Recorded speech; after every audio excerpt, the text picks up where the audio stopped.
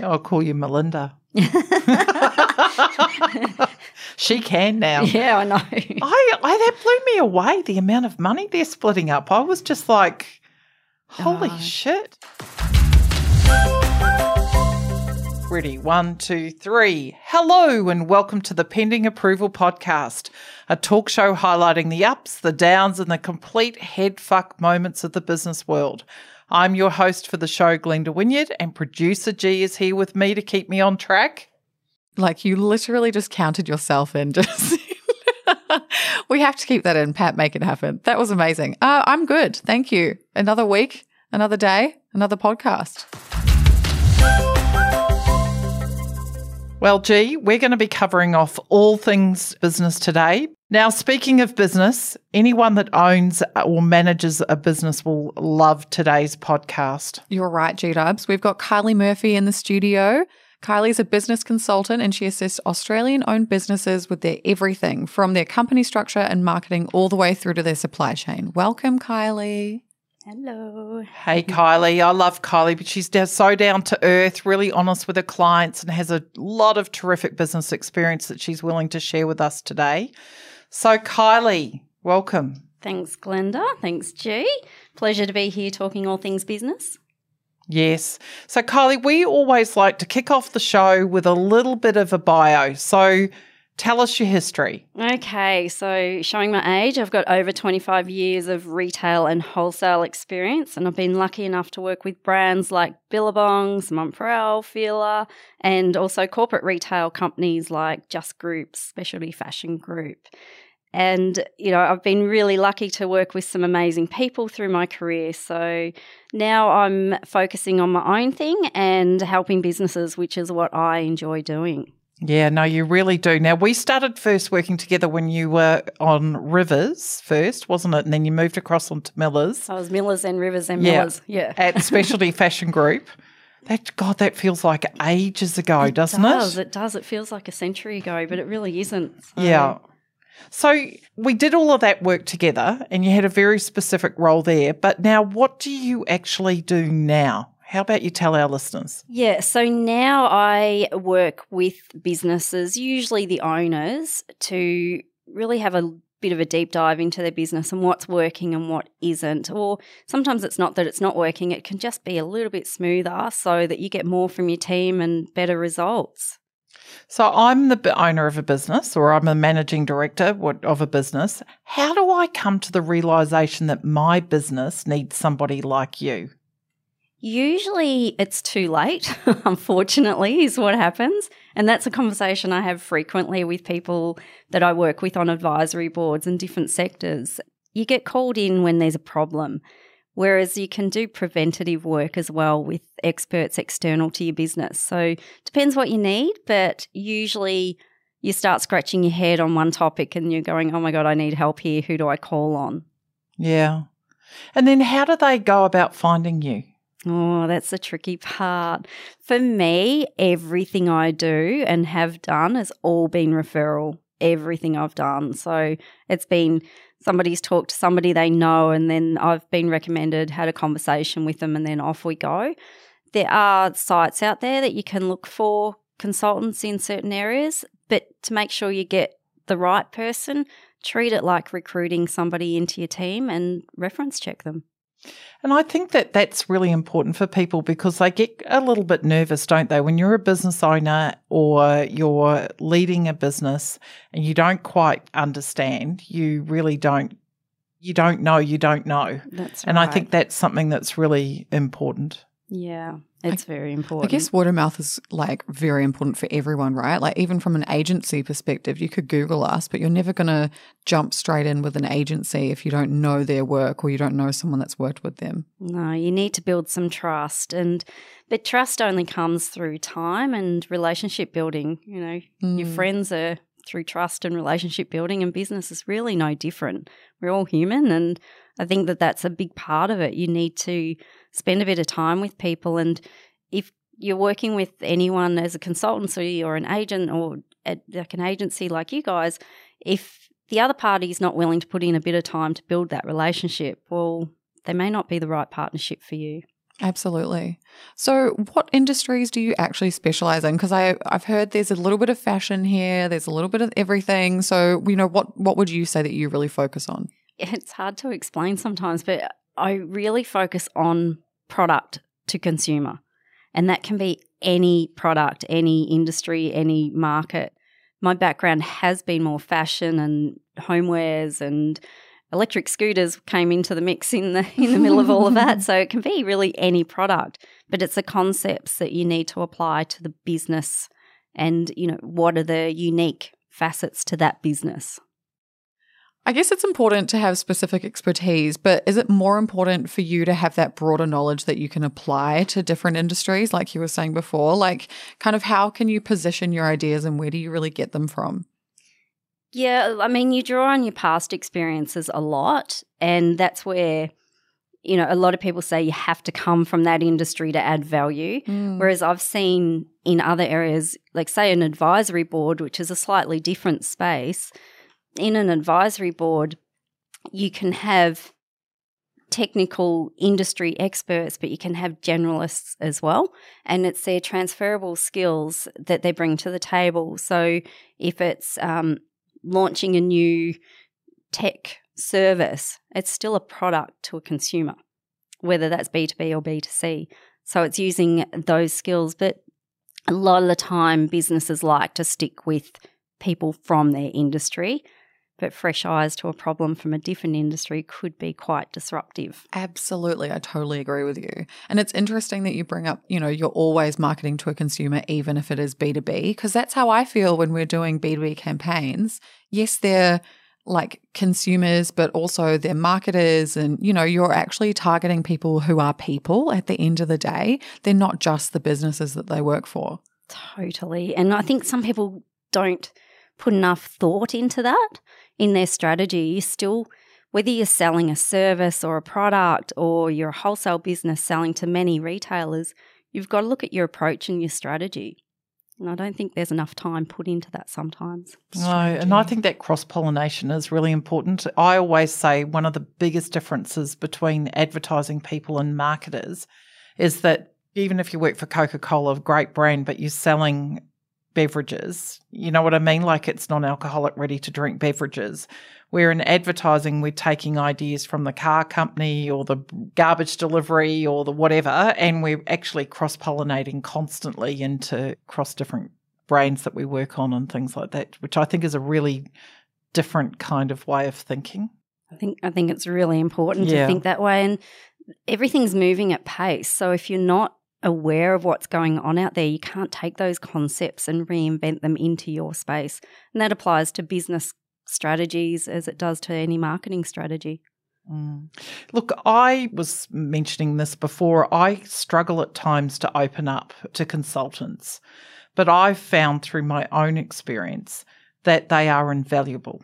Really, really invaluable at helping you get through times. And I think last year was a really good example where we used consultants to come in, really evaluate our business, help us move forward. And I think bringing in that outside perspective can really help you to do that. So if I'm a business owner and I've never really looked at working with a consultant and I've found somebody that I feel comfortable with, how do you kick off the process? Oh, look, I'm a big believer that the person going into a business needs to put a little bit of time, and not invoice time. They need to put a bit of time into their research so that they come in with enough information about what they're doing. So if you've got somebody that's not willing to give you that time up front, I would question it a little bit because they're in it for the wrong reasons. I like to come into a business with a bit of knowledge. I probably get more information than what I need to make sure I'm across what the business is about. And it comes back to that relationship and trust. If you're not building those foundations from the start of the relationship, you're not going to really add the value you should. And if you're in the space of consulting or advisory or that, you're there to add value. Oh, absolutely. And is it a real collaborative process that you go through? Yeah, big time. It's really collaborative, and bringing in a consultant's not like bringing in a temp where you show them what to do and turn your back and let them get on with it. It's bringing in a consultant and work with them. Like, you're not going to expect them to know every little in and out of your business. They won't know that straight away, like any employee wouldn't know that straight away. But to get the most out of them, you need to actually be very close. A lot of the time for me, sometimes I'm there and I feel like I'm not actually doing much, but I am. You're kind of validating. So a lot of the time the business owner, I think I want to do this and I want to do this and what do you think? And you're just having really a lot of banter and conversation and kind of brainstorming sessions to make sure that they're on track. And it's lonely running your own business. People forget that. It's really lonely. So sometimes, and this is where, I do consultancy work, but I also do advisory work. And advisory work is sometimes just being that sounding board. And I did get a lot of that through COVID, a lot of late night phone calls. Yeah, because the people are like, they get really concerned. They don't know everything. Do you know what I mean? And I think because you've got that experience coming across so many different businesses and different industries, you can see how different people operate and it really does help. Yeah, and it is scary to trust your business with somebody you've just met. Like, it is scary, and I understand that. But that's why too, do your research, make sure they are the right fit for your business. And if they are and you connect, I think that's where the magic starts to happen. Look, I'm a big believer that you don't need a massive payroll. You might have, I think if you look at the past and you look at the future, you could have 70% of your wages as permanent employees and you've got 30% that you set aside to bring in experts as you need them. And part of that can be building something like an advisory board that you've got that high level expertise when you need it. Yeah, I think that's really important.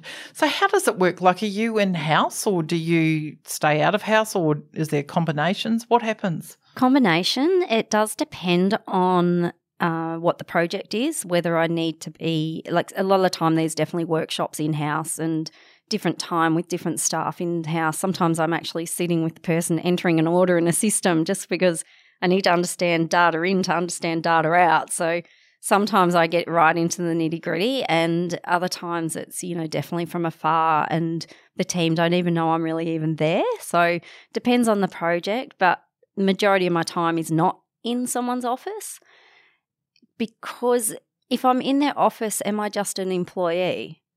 And sometimes that's needed and other times it's not. So majority is out of so that you stay emotionally disconnected as well. So your decision-making and your recommendations are very different to what they'd be if you're a full-time employee. That's interesting, isn't it? That's actually a very interesting point that you make. So do you do like an audit? Like, is that sort of how you go through? Like, how do you uncover what you need to uncover about like what's going wrong or how does it work? I guess you could call it an audit. I kind of refer to it as a bit of a business review. And even if I'm doing just one section, you laterally need to think about what that means across all functions of the business. So, for example, one recently that I looked at was actually a marketing review and a bit of a, what are we doing and what can we improve on? But to do a good job of that, I actually needed to still understand the P&L and what marketing means to the sales and what stock means to sales. So I kind of had to tap into other areas that you probably wouldn't expect to look at for a marketing review. And marketing in this example is still customer service. So I actually looked at their logistics. How quick are people getting their parcels through the e-commerce? That is customer service. So one thing is usually many. A full business review is the best results that you can get from bringing somebody external in because they're going to bring fresh ideas to every facet of your business. But if you're getting somebody in just to do one section, make sure they do fully understand how that function connects into all the other functions because when they all align, that's when the magic happens. It sounds like that's a common mistake that businesses make. Are there anything else that you can find from your process or the picture that you paint that are other common mistakes that businesses often make? Yeah, it is it's back to the you don't know what you don't know. And when you do start digging in different areas, there's always a people element that comes into it. And I don't know what it is, but the team usually opens right up.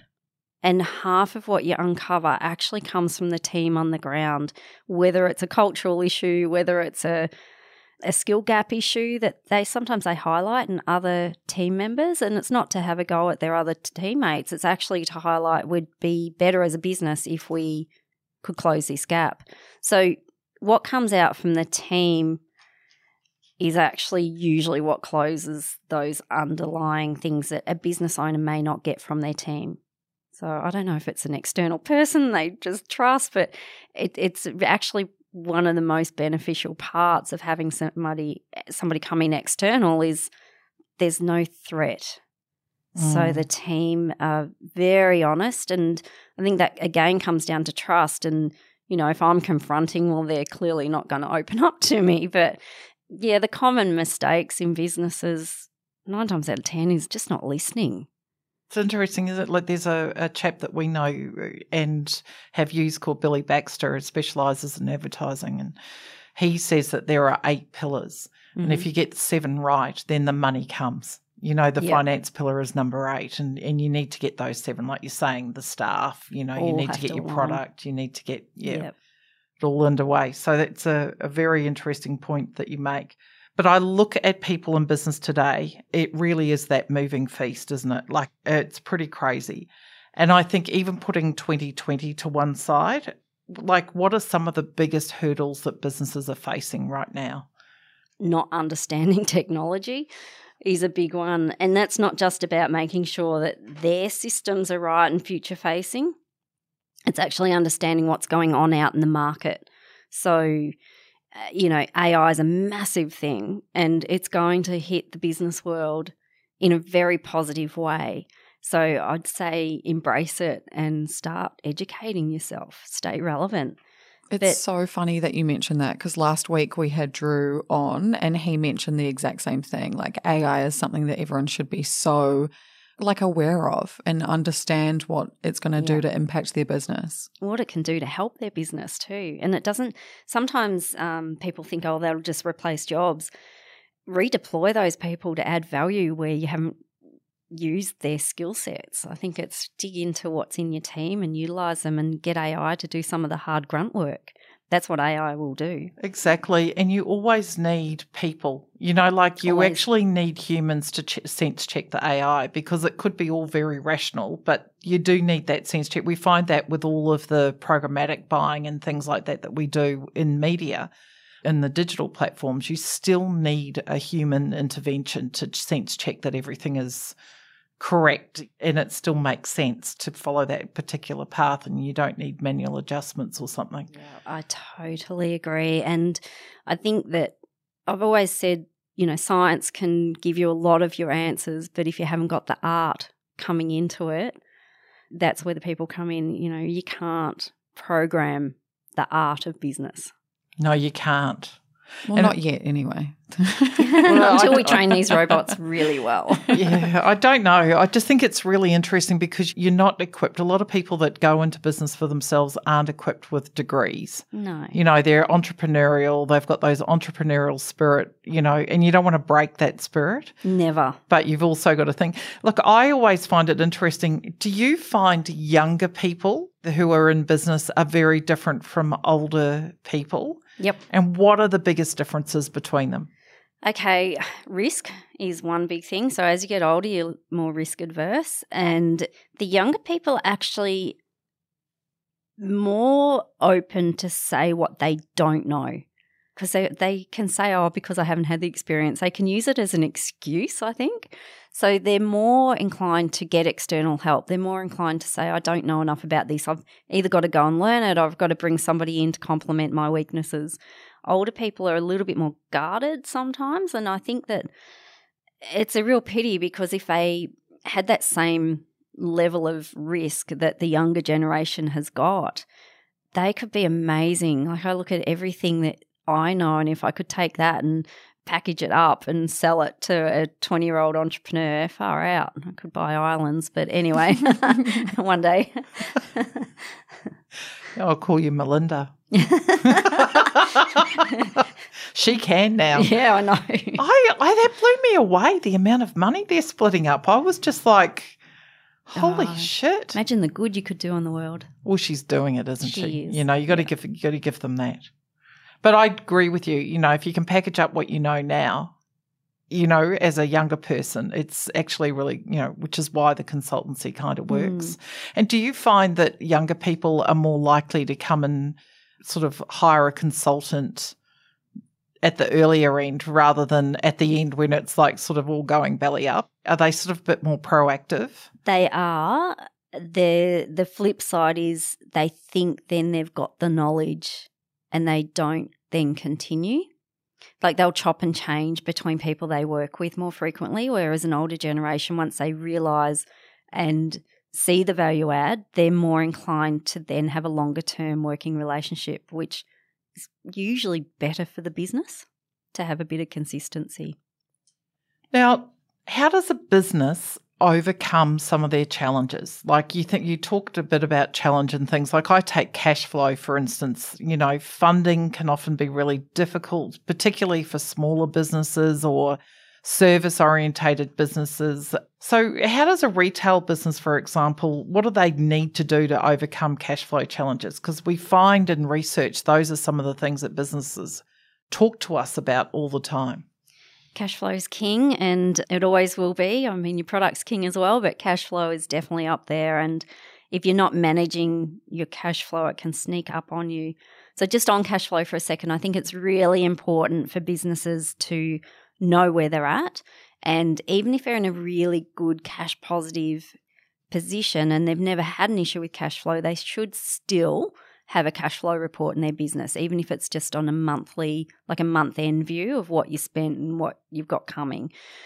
If you're kind of have a few tight months through the year, I'd run a weekly cash flow where you're actually still monitoring it weekly and looking at your future and what's coming.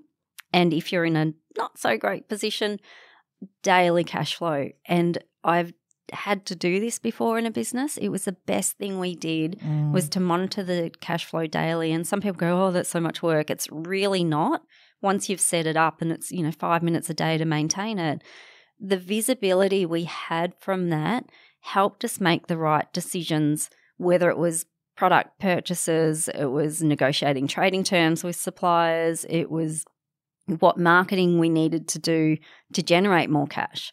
So if you know your cash flow, the knock-on effect of your decision-making is way more informed. So I think it needs to be something that people manage really well. And if you see a tight cash flow month coming, then you can forward plan and think outside the box a little bit. You could be a restaurant right now. Let's say it's Mother's Day this weekend. Well, maybe approach it a bit different and do a set menu because you're going to have a more profitable day and a less stressful day probably for your whole team if you've got a set menu. So think outside the square a little bit as to what events are happening out there in the market. Can I tag on to this? Even though I'm not a gifting business and, I'm not going to be where they go to buy mama flowers or something like that. How can you use what's happening as an event in the market and make something of it? Yeah, absolutely. And I agree with you on cash flow. If you actually understand how that system works, like I am a very good example of where in the past I let the finance team manage all that process, everything like that. Well, it didn't. And and then being hands-on, like I had a finance guy who came in, Joel sat with me one day a week. And he and I went right through and he taught me for 18 months how to go into that system, how to check everything. And I am in there every single day. It's probably your favourite report now. It is. I get up very early in the morning. So people that know me know I'm up by 3 and I'm at my desk. And that's the first thing I do is check all the accounts, check what the flow was like, what's going to be happening next. And I know that system inside out, which I could not say I knew 5 years ago, let alone 10 years ago. So it stood us in really good stead last year. Yeah, and so if you can actually understand that is a big part of business that I think a lot of people, if they've not taught and they didn't understand that, particularly creative people like in our game. Yes. It's like It's the boring stuff. it is the boring But guess stuff. what? Everyone's got an inner nerd. Well, they do, don't they? Yes. Especially people like me that love research. It's not so inner, that one. This is a really tricky question that I'm going to ask you, Kylie. How can you guarantee success? And can you guarantee success, or is that something that you kind of steer clear of? Oh, who are you going to win Powerball this week? It's a bit like that. So I hope so. I like to say that you can guarantee to an extent in the sense that if a process is followed and a plan is put in place, that the business is really workshopped and challenged that is the best plan for the business. And that comes back to all the pillars of being aligned. So each section, each function of a business has got its own goals to achieve. Now, if they all align, you're going to get success. All you need is one area to not be on its A game. It could be the range is good, not great. Or it could be that COVID's impact your container availability out of China and you haven't got your stock in. So you can't walk in and guarantee anything in retail because, each day is a new day in retail. But you can set a plan in place that really is quite watertight. And if it's not quite going to plan, you do a quick revisit, quick reset. What do we need to do? What do we need to realign and get on with it again? So what are some of the questions that or the largest concerns most people in business have? Okay, I think there's kind of three key ones. So usually I get, have I got the right people? Have I got the right stock in the right locations? And what systems should I be working on? That's my biggest question. What system do I need? And I think every business has its own unique strength and weakness. And the ones that are performing well are protecting their strengths and they're working hard on their weaknesses. So, a hard question to answer because every business has kind of got a different issue. But commonly I'm asked about those top three of people, stock and systems. Yeah, it's interesting. Look, I hate to focus on 2020 because I think that was the clusterfuck that should be just put to bed. But I also think that it actually distracts the real issues that are going on in a business. I find it really interesting the number of businesses that have still been reliant on JobKeeper for a lot longer than other businesses, because we were talking with producer Pat before, the businesses that have bounced back have really bounced back quite quickly, where other businesses have taken a lot longer. I mean, outside of the obvious, like tourism, type scenario. So when I look at what happened, in Australia, we had drought, we had bushfires, and our business was actually more impacted by bushfires, than I realised until I went back and really sort of focused on and looked at the patterns, and then followed by COVID-19. So I look at all of that and I wonder, what is that true impact had on business moving forward? Because it's like a triple whammy. Do you know what I mean? It was and pretty tough it had a times. big knock-on effect across the board. Yeah, look, different industries hit in different ways. Look, for me and the businesses I was working with through COVID came through really strong and out the other side loud and proud, which is, I think, came from how they actually worked together. And they shared ideas, and businesses that usually wouldn't even talk to each other were sharing ideas with each other. And navigating JobKeeper at the start was probably one of the hardest things for most businesses. Everyone had questions, but the government hadn't yet come out with what it was, and team members were asking questions. There was a lot for people to navigate, and you're right, it was on the back of some pretty big disasters in our country. So I think that the Aussie spirit, you get up and you get on with it. I think there's a lot to do with that actually came through COVID, and the businesses that are coming out the other end were smart about how they use JobKeeper. Like, they didn't just abuse it and go tick, tick, tick, put that on the P&L. They actually utilised it, and, I saw businesses where they couldn't open their stores. They had staff sitting at home. They put them in training courses. They actually used the money for good, so they've come out stronger at the other end. So, look, some industries are definitely hit harder. I think that it takes everyone to kind of get behind them now, and the Australian community to really know where those regions are and think local. Yeah, and that's an interesting thing. We work on a mutual piece of business yesterday, and the way they pivoted was so fascinating, wasn't it? Like, they really did keep themselves going and moving forward, and they've won awards because of the work they did last year in a very difficult climate for them as a retailer. Yeah, definitely. And you know what? Such a positive outcome for them, not only as a business but as individuals. And I think their decision making came not from a place of business. It actually came from a place of, we need to help. Like, we've got a country who hasn't got masks.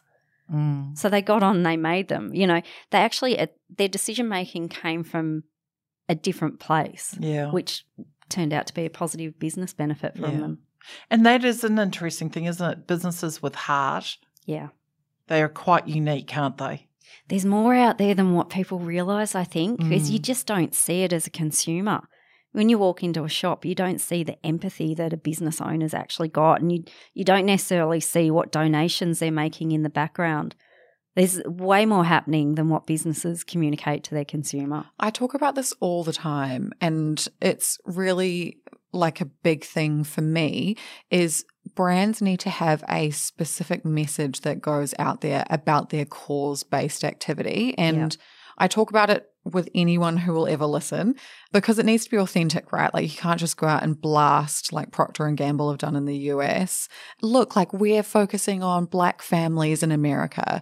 That's not authentic. But if you do it in a way where it's like, actually, this is what we're doing. We're not saying that you should buy our products because of it. It's just a general, this is what we're doing. Here's why you should also be involved. I think that's a really great way for businesses to pull in people, because if you're connected not only on like a I like your product state, if you're connected on a I like how you're attracting different people and how you're building the world and building on different people, that's going to get you far more sales and far more connection than you would with anything else. Definitely. And what does your brand represent? Therefore, what do you do as a business that socially adds value, but also this whole sustainability conversation comes into play as well. Like, if you're not thinking in that space now, you are already left behind.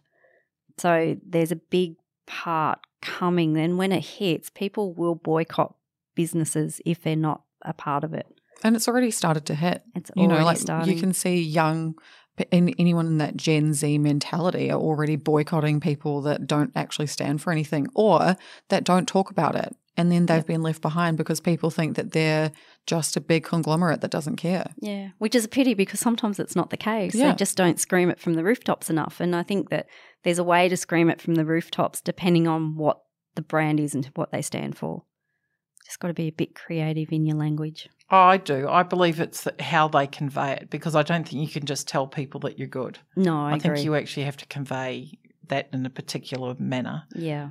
You know, I actually quite admire Unilever, because Unilever have gone and put a lot of work into play, but they don't necessarily brand it with Unilever or anything like that. Mm-hmm. So they're actually doing good from behind, but they've used it effectively with their staff. Yeah. And I think that's been amazing, in their business partners and things like that. So the work that they've done there, I don't know whether or not it's translated at the other end at the consumer level, but they have done a lot of work in there globally. They call it brands with cause at Unilever. And I agree with you. I don't know that it's translated, probably just because people are so distrusting of a large corporate, right? They're looking at it going, oh, you just want my money, which every company does at the end of the day. But I think they have done a really good job at, incorporating that in their business. But what I've discovered is that most organisations, the CSR and the marketing team are completely disconnected. The value isn't there in marketing the CSR initiatives. So this is where you get back to the pillars unaligned. So where's the strategy and where's the collaboration internally to get everyone on the one page and working towards one goal? Yeah. Because marketing they're not seeing that as a sale opportunity, if that makes sense, but it's a branding opportunity. It is a branding opportunity. And I think that comes it's a back. loyalty opportunity as well. Absolutely. It comes back to what we were talking about before with the brands, before we went on air with the brands, and how brand value is now there. Because what is the contribution of brand value to a company? Oh, geez, how do you measure that? Exactly. How do you measure it? We were talking about that with Drew, last week. How do you actually measure the value of a brand? For me, I would want to have a little bit of research and, your net promoter score. Maybe that. Every business will find a different metric to put on it, I guess. But, some people think it's their followers on Instagram. I don't think that's the answer personally, but I think a net promoter score may be your closest. It's quite interesting because I don't have the latest statistics, but Sarah Lee, when they purchased a brand of bleach in New Zealand, it's called Genola. When they purchased that brand, they tried to change it to White King and they couldn't do it. The New Zealand market just rebelled. Yeah. And it was the only bleach in the world that had 97% market share. So even grocery couldn't actually penetrate that. So with their own house brand. So it didn't matter if it was cheaper. And New Zealand is quite unique. It's a bleach nation. So, yeah, I found that brand equity, to be absolutely enormous. Number one, you can't change the name. And number two, even the grocery guys who undercutting, discounting, moving stock off shelf, they could not even do that. They couldn't break that brand. And I think how did you measure that? The client measured it by the fact that they retained their shelf space in grocery and the volume that was, the volume sales and things. So it came down to an actual market tangible share measure like that, and they've never changed it. Yeah. And in fact, in New Zealand, you don't talk about bleach, you talk about Genola. Yeah. It's like Hoover versus vacuum. Absolutely. Just off topic slightly, how much do the changes in the market really impact business? So we talked about bushfires, we talked about, COVID-19, but are businesses actually impacted by that, or are they just not moving with the times to change and, diversify themselves to a business that can react to the market? No, they're impacted. But, a rainy day impacts a strip shop. Like it definitely impacts, and you can track over time what those impacts are, but you've got to really use your data to do that. I think in preempting, I think the bigger thing is you can't change a past. And, if you miss sales one day, you're not going to be able to just make it up because you want to. You've got to then strategize and work forward again. So I think as these different impacts hit your business, what are you doing with it? It's kind of like that so what moment. So what's your future plan? Do you need to pivot anything that you did have in place? I think there's a big part of the economy, especially at the moment, that people do need to keep an eye on. I think it's really important to know what's happening out there, and unfortunately listen to that boring news, Glenda. I don't listen to it much either, but at the moment there's certain sections of it that I am probably closer to, because a simple thing of house prices can impact consumer spending. Yeah, totally. They are feeling so much more confident than what they potentially could be in some areas, and they're still spending because they're going, oh, the value of my house has gone up. But interest rates are holding. That's all helping. Is the bubble about to burst? Well, that's what I question. Not necessarily. I think there's a doomsday's coming mentality out there. And look, I do think that will hit some businesses. I really do. I think there's a little bit more pain yet to come for some businesses. But the ones who are really active, knowing their numbers, right in amongst everything that's going on and staying really close to their business, they're doing everything they can to never let doomsday hit them. They're going to come out stronger. Yeah, I agree with you. Government spending is at 33% of the GDP at the moment, and we've got $700 billion worth of net debt in Australia. It came out in the last budget. So that coalition spending, it can't keep going. Sooner or later it has to actually stop. What happens to business when that's pulled? Depends on the business. If you're inventory heavy and your sales drop, it can cripple you quickly because that's your working capital. So I think if businesses are being very smart with the way they're flowing their inventory, then that will help them. But in other sectors, like if spending stops, what happens to a restaurant? You know, people are still going to eat. They're still going to go out. They're still going to get takeaway. But if they're not getting as much, what do you do to keep your overheads at bay? Because your rent's your rent. Your wages are your wages. You can scale them up and down in certain businesses, but your overheads, you've got to work out what are my fixed and what are my variable expenses and be completely across it, which comes back to your cash flow conversation. So is doomsday coming? I don't have a crystal ball. I like to think I've got one, but I'm kind of dreaming. I don't think anyone's got one, and I don't think anyone's truly got the answers. However, from when you do look at what the economists are coming out with and how they're mapping trends, there are some industries that are still going to be hit harder than others. Yeah, no, definitely. Look, you know, these businesses who change and they adapt, and they often will change their positioning. They'll often change their name, for instance. Is that a negative or a positive? Oh, unless there's a very good reason to change your name, you'd nearly better off to go and start a new brand. Like, name change is a big call if you do something like that. I think the advantage of a name change is you've already got a following, I guess, that you can convert across. But you'd have to have a really good reason to want to do that. You'd nearly be saying there's no equity in my brand. I find it incredible. So I think it's Fuji Xerox is going through a massive name change at the moment. And I'm just like, why? I don't know. I don't believe in change for change's sake. I think it's a big waste of everyone's time and energy. Also, the money that has to go into it, that you've got to change not only your product or your services, but also your marketing. You can't use anything that you've produced from the last few years. It's not even like a slight end frame change. It's like literally every single thing that you've done, just throw it in the bin. You'd nearly be better off to run two parallel and transition than to flick it. Yeah, fake buy one of the other ones. Yeah, pretty much. So what are some of the interesting trends you're seeing in business? Oh, interesting trends. I'd probably say it is around the AI and the ability to use some of the tools that are available out there to make clearer, cleaner decisions. And the businesses that are using, you can have the crappiest system, right? Absolute crap system, and everyone in the business hates it, but you can put over the top of it this shiny little new tool that they're out there in the market, and you've got full visibility of your business. So you can have a crap back end, but a beautiful front end in your systems. And I think that there's probably not enough of that happening out there. There's problems in businesses, there always will be, but it's knowing what they are. And if you're not using the data that you have available, you're not making clear decisions. In the retail industry, what businesses are on the rise? Oh, geez. What types of businesses?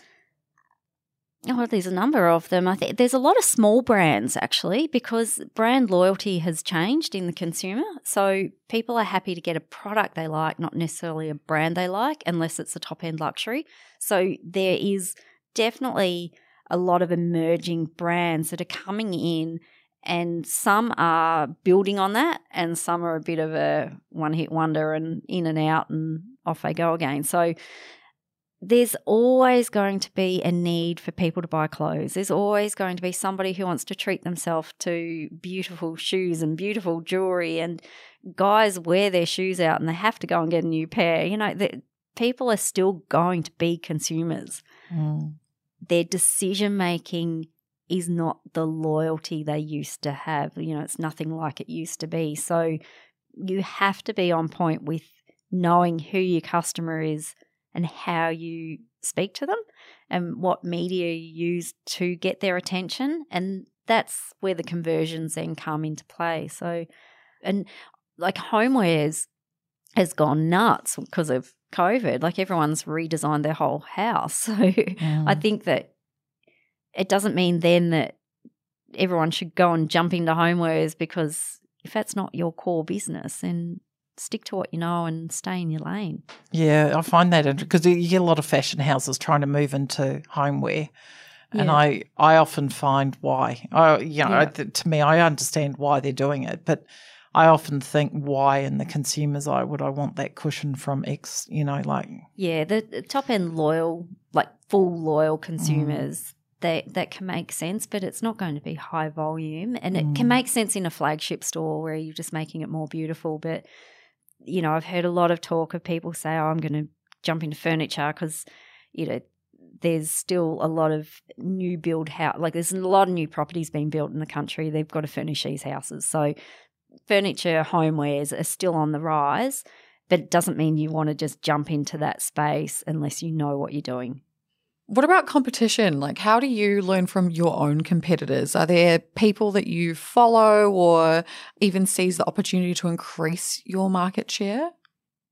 Okay, I follow my competitors like a hawk. Like, I watch everything they're doing. And I suppose the space that I work in, I watch things that I'm not even working in. So I'm probably not like everyone else. But I think it's really important to know what your competitors are doing. Be aware, but don't follow. Unless there's something there that makes sense for your brand and where you're going and targeting your consumer, just because somebody else is doing it does not mean that everyone needs to jump on the bandwagon. I think following can be costly if it's not strategic.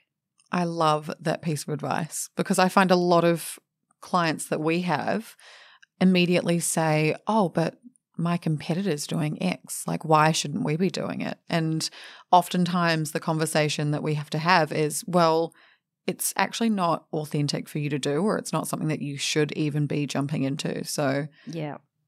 Or sometimes too, like their operations and logistics are not set up to do it. Absolutely. So you're setting yourself up to fail if you're just going to copycat.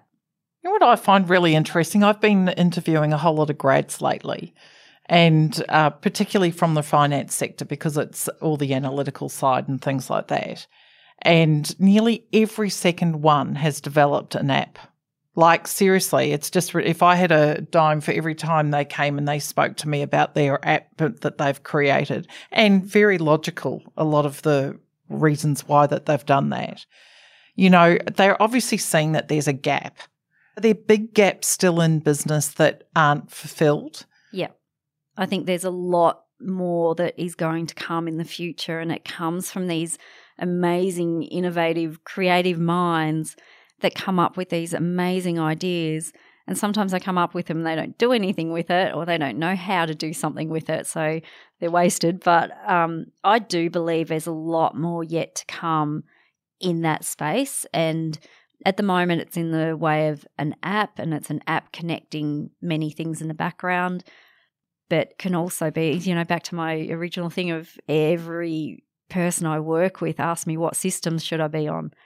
If you think about it right now, if you're an e-com business and you decide to do a pop-up store, all you need is a Square device. Like you don't need a whole ERP system. You need to know your inventory management, but there's certain things you do and don't need depending on the size of your business. And I think everyone looks at other businesses and go, oh, they've got it, so I need it. But I think there's something coming in the future for especially retail where it takes a whole level out. All those service providers out there will be hating me right now, but I do think that it's going to go away. Like, you can put your products in a box at a checkout and it scans it.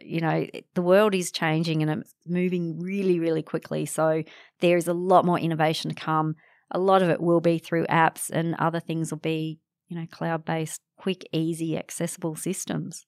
If anything, it's just going to help retailers too. Like, I can't imagine that it's going to be doing anything that's going to make it worse for them or less profitable, because once you have these systems in place and they're humming, then you're good to go. Yeah, definitely. And they do need to invest in that.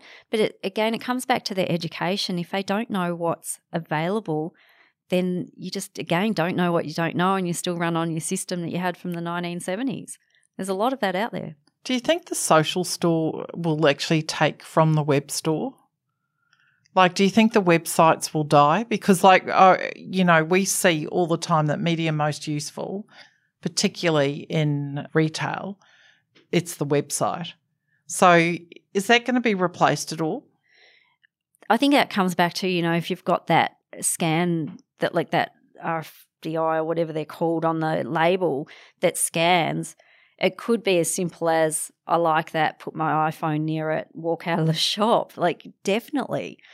But it just needs somebody to build this. And I'm sure it's all been worked on in China. It's amazing what you see being built in China. So I'm all for embrace technology. My inner nerd definitely comes out with that because it solves problems. And then you're freeing people's time to not check, is the report in front of me correct?